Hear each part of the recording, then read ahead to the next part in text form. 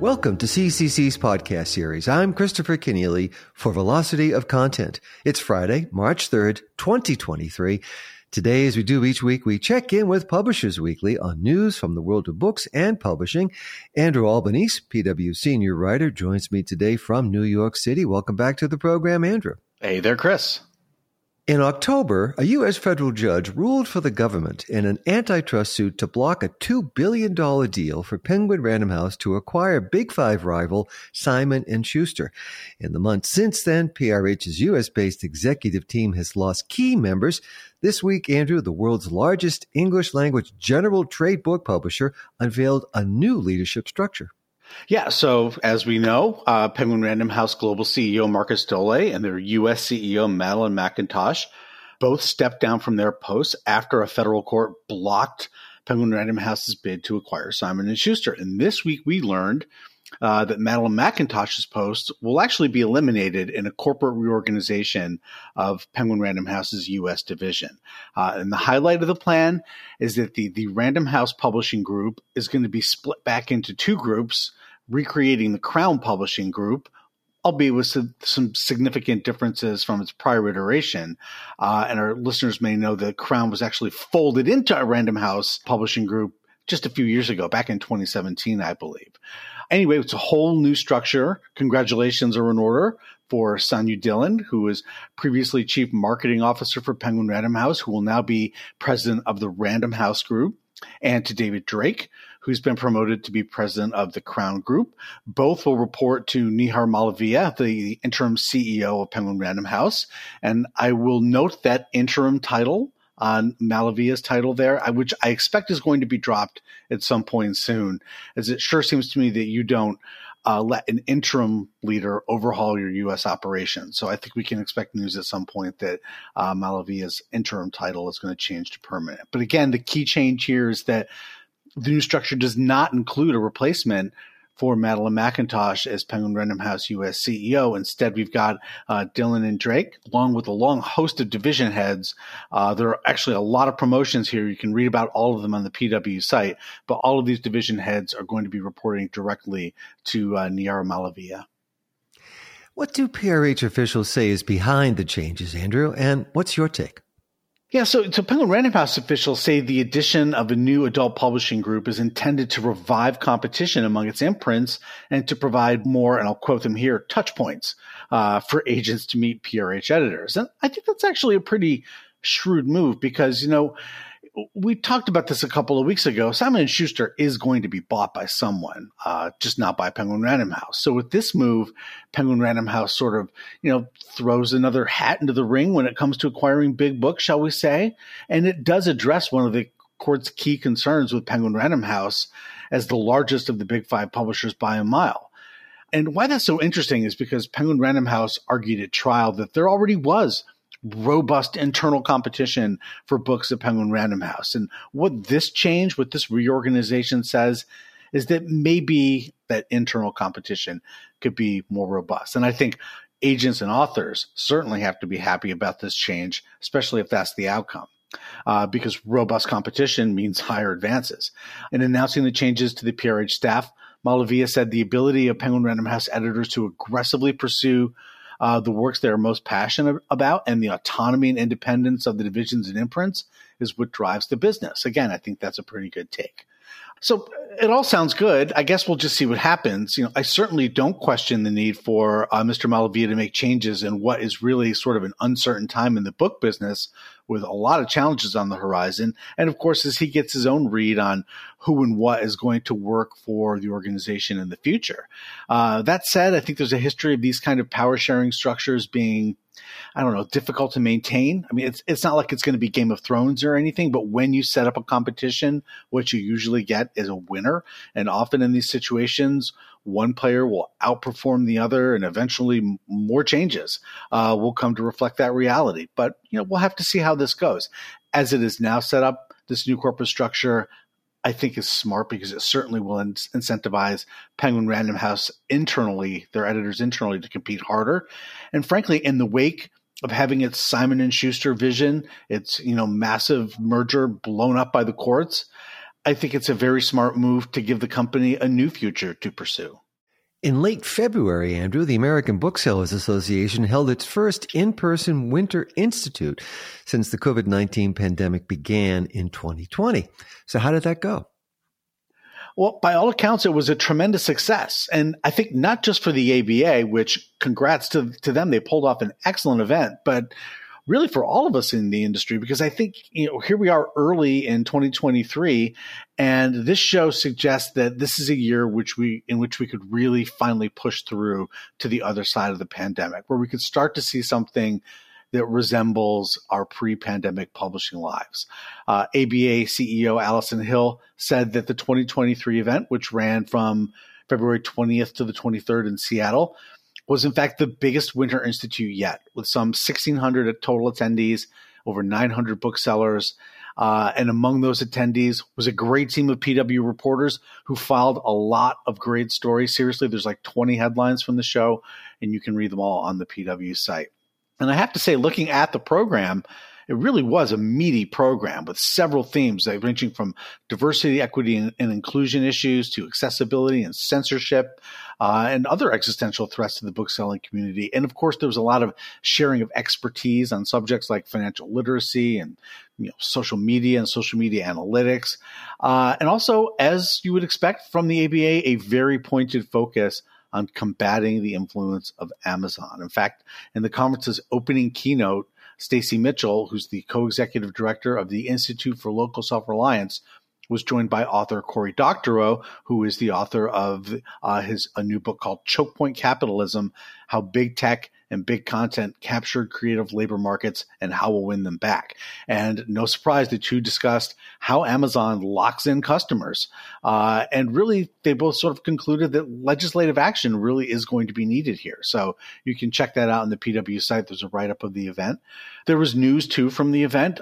Bookshop.org founder Andy Hunter revealed that the company actually plans to begin beta testing a new ebook service for indie booksellers later this year, which, if all goes according to plan, might actually help indies compete with Amazon, right? Actually recapture some of the sales in the digital space that they've been losing to Amazon. And aside from the roughly 900 booksellers who attended the Winter Institute, one of the largest groups represented there was independent publishers. The Independent Publisher Caucus held its 3-hour annual meeting during the conference, and high on the agenda there was the question of how to make books from indie presses more discoverable. Again, it's on the PW site. You can read all about it there. And I guess this is a good time to say, yeah, go check out the PW site. And although too, that there really was a real sense of community and sort of happiness, you could see it in the stories that were filed. People were just really happy to be back together in person again. And we'll look to see if that sense of happiness and wanting to be together comes through the rest of the year. You've got the London Book Fair upcoming next month. And of course, we have ALA in June in Chicago. Is this the year that publishing conferences truly come back? And what I'm seeing is there really is a real hunger for this among the profession, among attendees.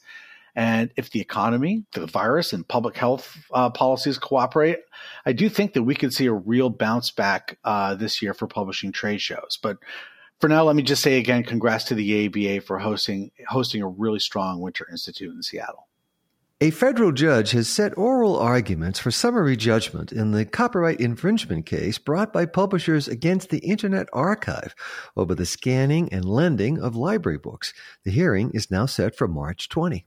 Yeah, and we're going to have a preview of those arguments in the coming days, but I think that this is probably a pretty big moment in the case with pretty major implications, and it comes some 4 months after a final round of reply briefs was filed last October, and more than 2 years since 4 major publishers, that would be Hachette, HarperCollins, Wiley, and Penguin Random House, organized by the Association of American Publishers, first filed this copyright infringement lawsuit alleging that the Internet Archive's program to scan and lend library books under an untested legal theory known as controlled digital lending is in fact nothing more than a massive piracy operation masquerading as a not-for-profit library. So what does this oral argument mean? Well, basically, there's now a chance that this case could be decided before trial based on the evidence we've gathered thus far. Now, a number of industry observers tell me that they believe the case is going to go to trial, that no one side will actually prevail at the summary judgment stage.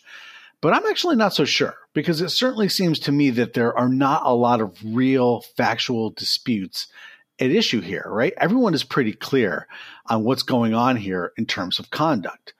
It really does seem to me that the key questions before the court are questions of law. Basically, is this conduct legal? Is it legal to turn a print library book into a digital format and then to lend that digital edition like you would lend the print book?